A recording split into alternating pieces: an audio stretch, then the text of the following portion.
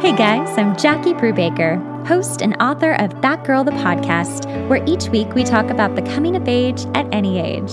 That Girl the Podcast is based on That Girl the novel, which is on Amazon to download, listen to, or buy the paperback of. You can also follow us on Instagram at That Girl the Podcast and our Patreon page.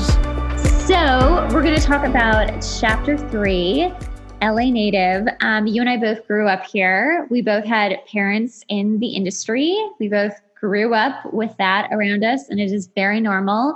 Your father is the very famous movie critic, Leonard Maltin.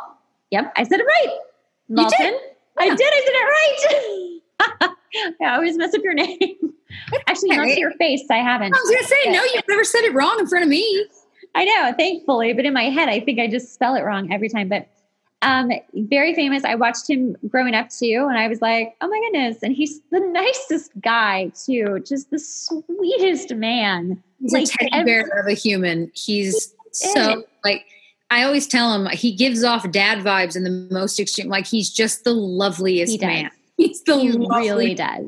Sweetest man. I feel like he would just help anybody who came up to him and was like, could you help me with, I don't know, I'm lost. He'd be like, oh, sure, hold on. Let me just Google that for you. He's so sweet. Adorable if you think he knows how to Google. But yeah. In theory, yes. He would do anything for anyone. He's very sweet. Oh, he's so cute. So I'll just start with the prompts and then I'm sure we'll just get into it because there's so much. You are a musician. Since you're a musician, talk about your songwriting blocks that you've had and if you've ever felt channeled to write a great song. You know, the thing is, there are certain people that bring something out of you. And I find that I'm never better than when I'm with them. And so I have two friends in particular, Theo Olivares, who's one of my dearest friends. I've known him forever. He and I are really good at writing songs together. And he's great for the musical aspect of it. He can play every instrument and he just hears things in a special way. And then I can write lyrics to it. And then I'm really good with melodies and harmonies and things like that. And then my friend Danielle Hope, she was on the West End. She's been performing for 10 years. She's amazing. She's the other person that when I'm with her, we just can't stop singing. No. We bring music out of each other. And so that is that's the other time when I feel most creative. And I'm always, when I'm by myself, I'm always singing, but I find that in terms of writing, that usually comes from being with other people more than anything else. Interesting. So have you had a song come really quickly to you that you felt was channeled from something else, or you were just so inspired and it almost didn't feel like you? Or like you got a song idea that came out of nowhere that was like, ooh, wait, I need to write this down right now. You know, I listen to so much music and have always listened to so much music that and also because the two things I studied most were jazz voice and then musical theater. I was always singing other people's stuff. Right. And so my go-to if I'm just sitting is to sort of sing one of those songs. Yeah. And that's what comes to me most easily. But as I say, when I'm with Theo, that's when we can write stuff. We have had days where we'll write 8 songs in a row. And it just comes out. As soon as I'm with him, some part of my creativity just goes bing, and we can write like crazy. I love that. I have a writing partner like that. We've written for 20 years, basically, because I've known him since I was 17. Yeah. And we just write the best songs together. I mean, not every single time, but most times we can really come up with something great. And he's the music and I'm the melody and lyrics. Yep. Yeah. Okay. When in your life did you feel like you were at a crossroads, either with your career or within a relationship, or both? Well, the hardest thing for me has definitely been that my health will decide to just leave. And so I'll be doing something I really love and then I just can't anymore. Yeah. I was at AMDA, the American Musical and Dramatic Academy, and I was there for 4 months. And through that 4 months, because it is really vigorous, my body just went to hell. And by December, I could barely walk and stand. And at the end of it, I ended up having to get into the hospital, and I had to leave the school. And that was heartbreaking. And the next year, I spent almost the entire next year in bed because my body was just a mess. And so I sort of had this crazy, can I be a performer? How could I be a performer when my body is so unreliable? Yeah. How could I put anybody else in a position to count on me when I'm so physically unreliable? And that was really hard, because it was sort of like, but this is the only thing I've ever loved and wanted to do forever. Mm-hmm. This is it, music and performing. That's what I'm happiest doing. And generally not performing as myself, being a character. Yeah. And I love making people laugh. I really enjoy that. And have such great comedic timing too. Just naturally in your, yeah. You should hear me in hospitals. It's, I know I love, because again, I love making people laugh, and it's always funniest because in hospital settings, it's all so ridiculous. So it's the sort of thing where like, you'll be naked in front of 6 people because they're about to operate, and they're all trying to and they're all being respectful. But in my mind, it's like, no one's going to comment. Like, I'm just laying here naked, and we're all just going to pretend like this is a regular Friday. Are you kidding me? Yeah. So yeah, I like to laugh, but yeah, several years there, I suddenly went, well, this is all I've ever wanted to do, and all I've ever talked about doing. Now what? Right. And it was a really hard time for several years in my 20s, trying to figure out, if I can't do the only thing I'm good at and the only thing I love doing, the only thing that ever came easily to me. I'm dyslexic, and again, all the health stuff, it's like, but music is the one thing I can learn really fast. I can hear it once and know it. It was really, really difficult. And then as years have gone on, I've sort of found the second part of my calling, which, as I say, is helping people who are dealing with health issues or just issues in general, just anybody who needs someone they can sort of talk to and know that they're not going to be judged in any way. And then I'll just try to help. That's been great. And then the music stuff, unfortunately, had to sort of go to the side because, again, because of the issues I have and the muscle disease that I have, my voice goes really easily. So if I sing too much, I lose my voice. So I'm like Ariel. And so I just have my voice for a bit. So yeah, and then, as I say, you have to just figure out what makes you feel useful so that you feel like you're spending your time well. And it's not that you can't still sing. It's just on that level is not.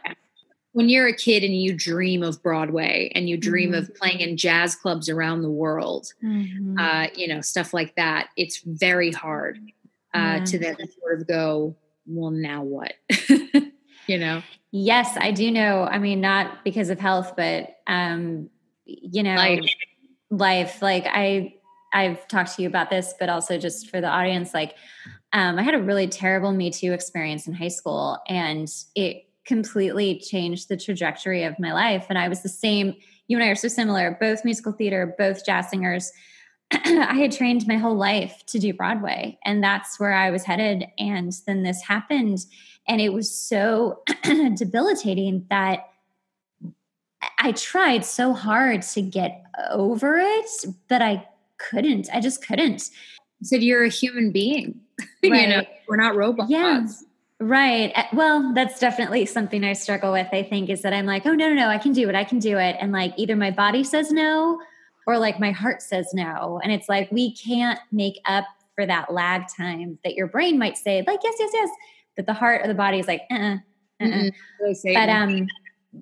not today. But yeah, I mean, I do understand. And it's only until recently that I've, last year I put out an article and I explained what happened in the words I wanted to use. And it's been kind of this awakening of just kind of getting back to singing what I love and what I wanted to do. And it's strange too, to think like, well, there is no Broadway now. Right. And, now what does not only were all of those people just like completely laid off and are like, what the hell do we do now? Yeah. But, you know, for anyone who wanted to do it, even in a different kind of way, like we have, you know, virtual or interactive shows starting, like, you know, like tiny little shows. And I think that's so brilliant. Like, yes, theater is staying alive in like different new ways. So I do wonder, like, maybe for you, like that might actually be an option of doing something that's more like interactive at home or virtual or something like that. And also for me, because I don't live in New York and there's very little theater out here. Yeah. There's nothing to do. So, but I do understand it. Just, it's heartbreaking. And yeah, it took me years to finally accept that, oh, it wasn't my choice to leave musical theater. It was because I literally really couldn't do it. Like there was just no way for me to do it, just in a different way, like you. And like, you have to figure out like, well, what else do I want to do? And make a crossroads, you know, go at a crossroads. Yeah. Yeah. It's crazy. Have you ever had that with a relationship where you're at a crossroads and you're like, I don't know, I want to stay or I want to go, or you can't make a decision? I think we all have. I was dating someone and I have a female best friend and then I have a male best friend who I call boyfriend. I'm girlfriend, he's boyfriend.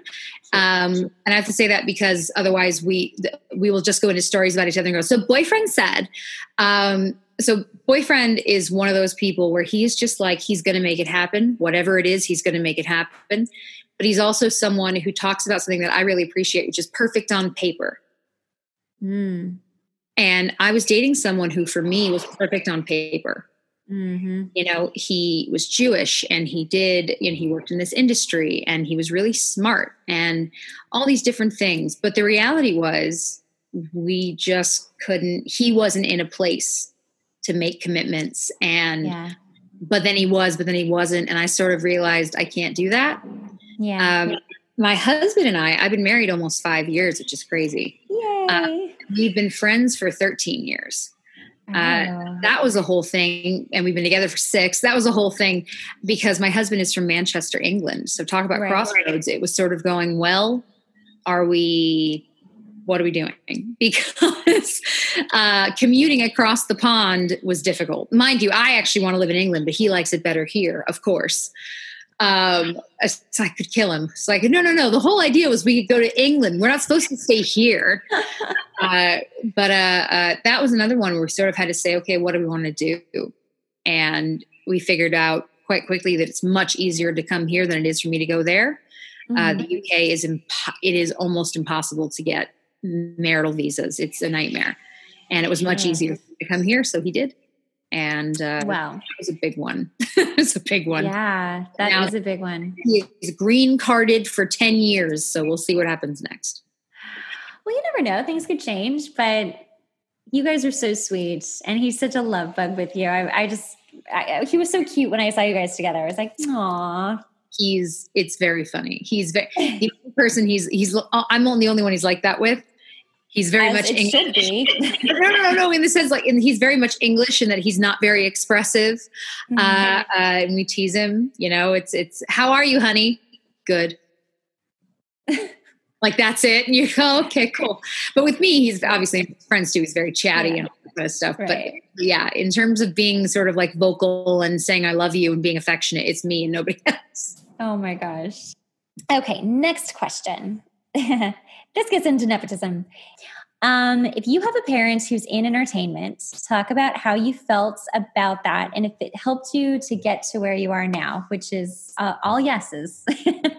Yeah, I mean, so what I was in love with growing up, music, my family obviously had nothing to do with any of that.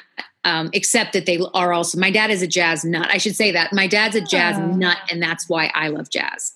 Oh, and he worked with the LA Jazz Society, still does.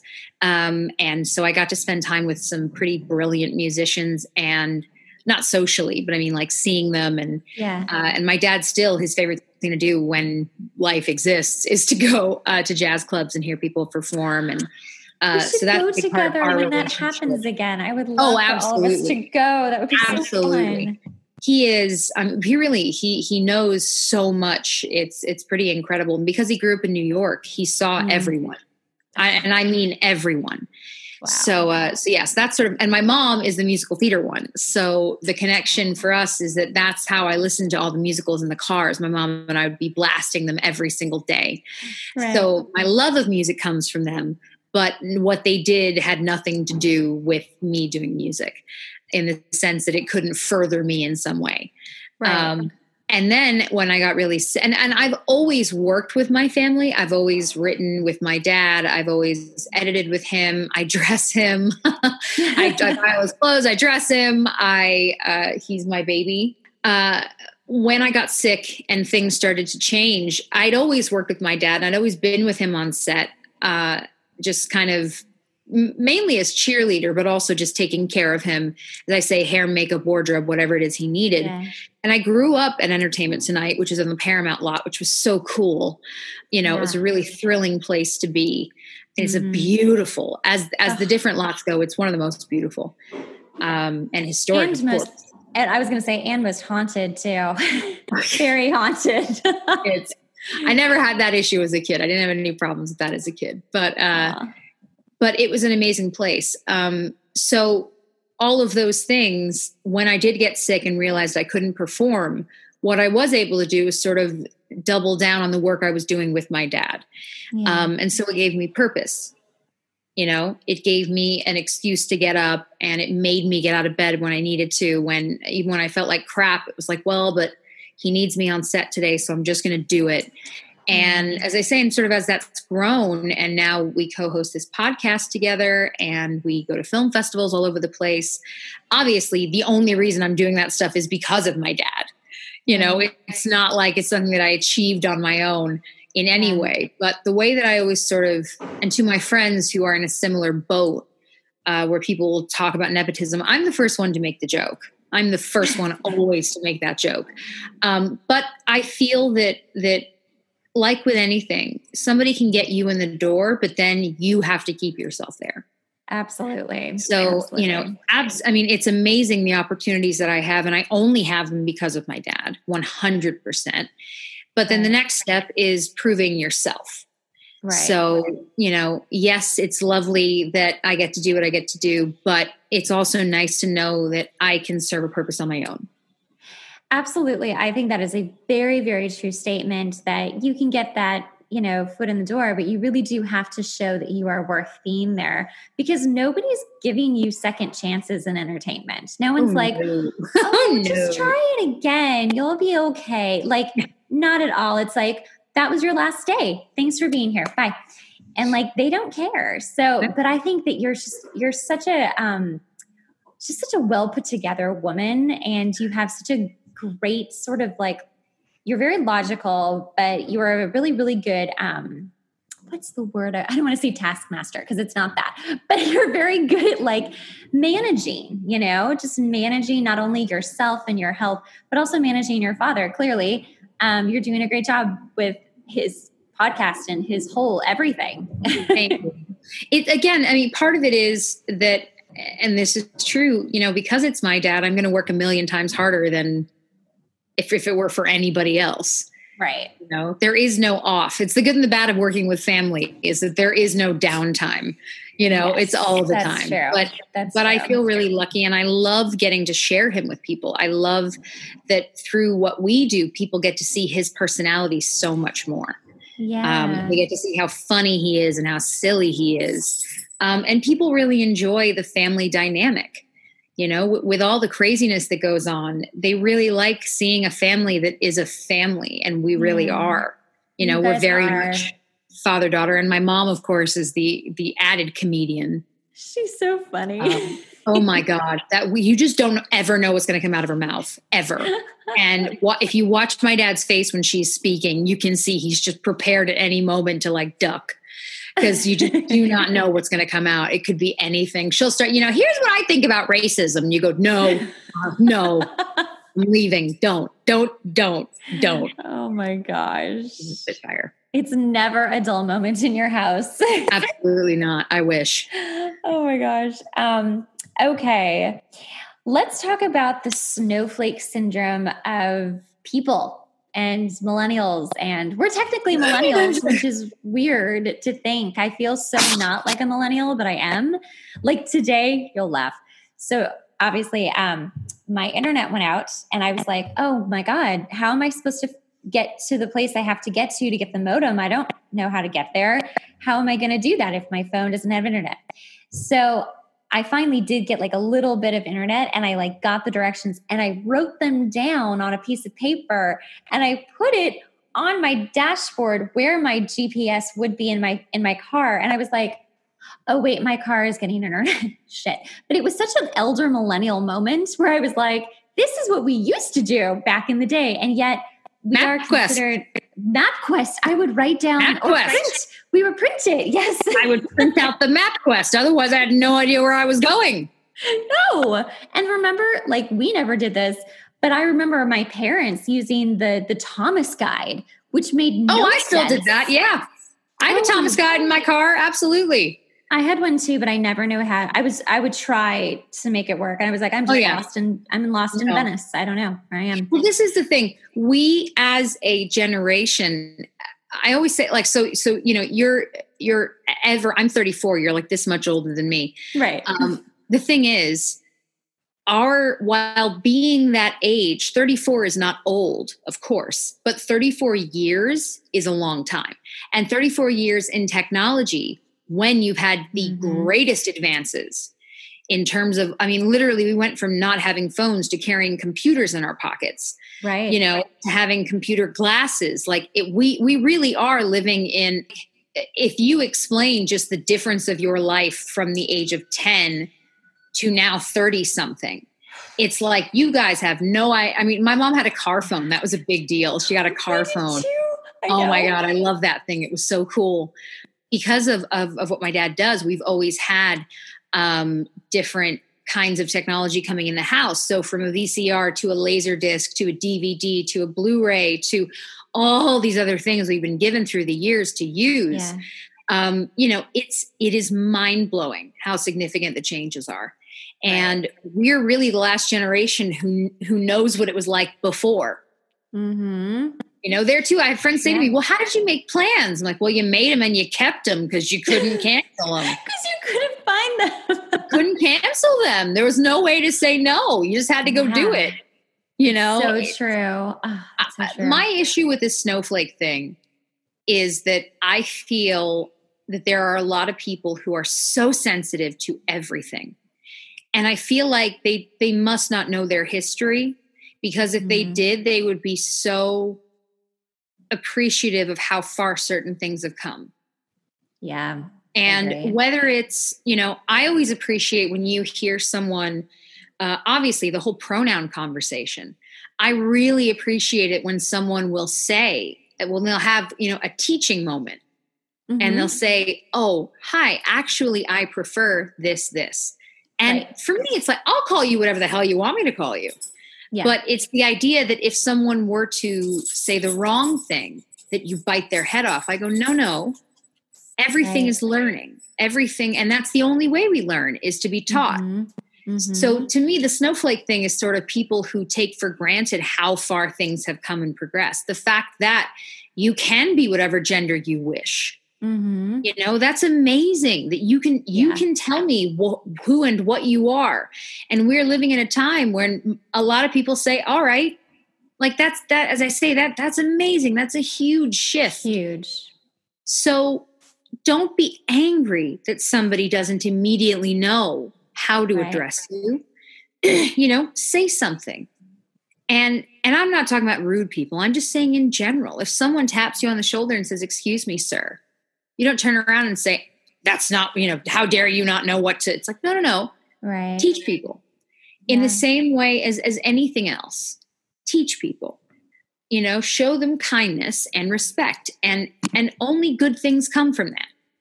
Agreed. You know, the more rude you become, the less anyone is going to want to have anything to do with you. Yeah. And I surely want nothing to do with you if you're rude. Totally. You know, who wants to be helpful?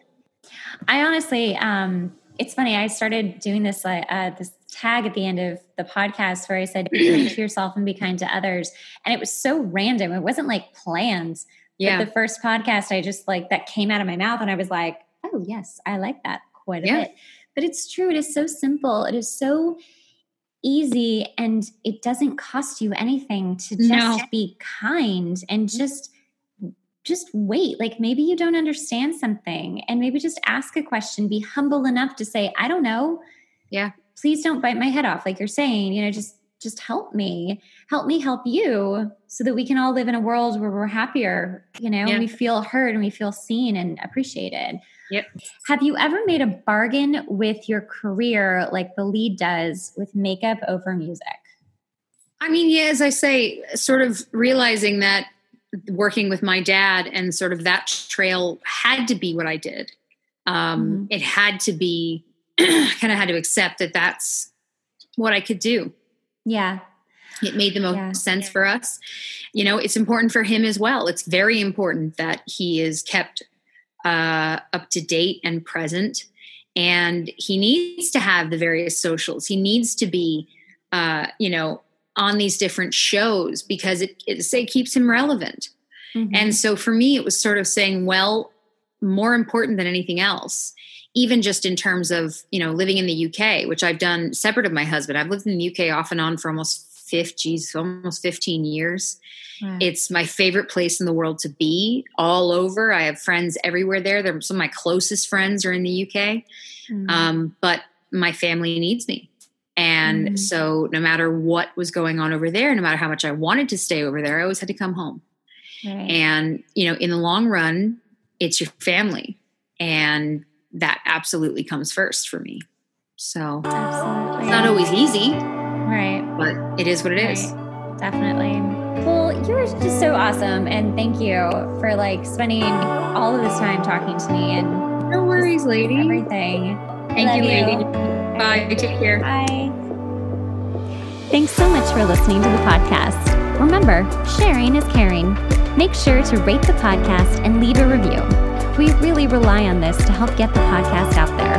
Also, make sure to watch the video version on YouTube and follow us on Instagram at That Girl the Podcast.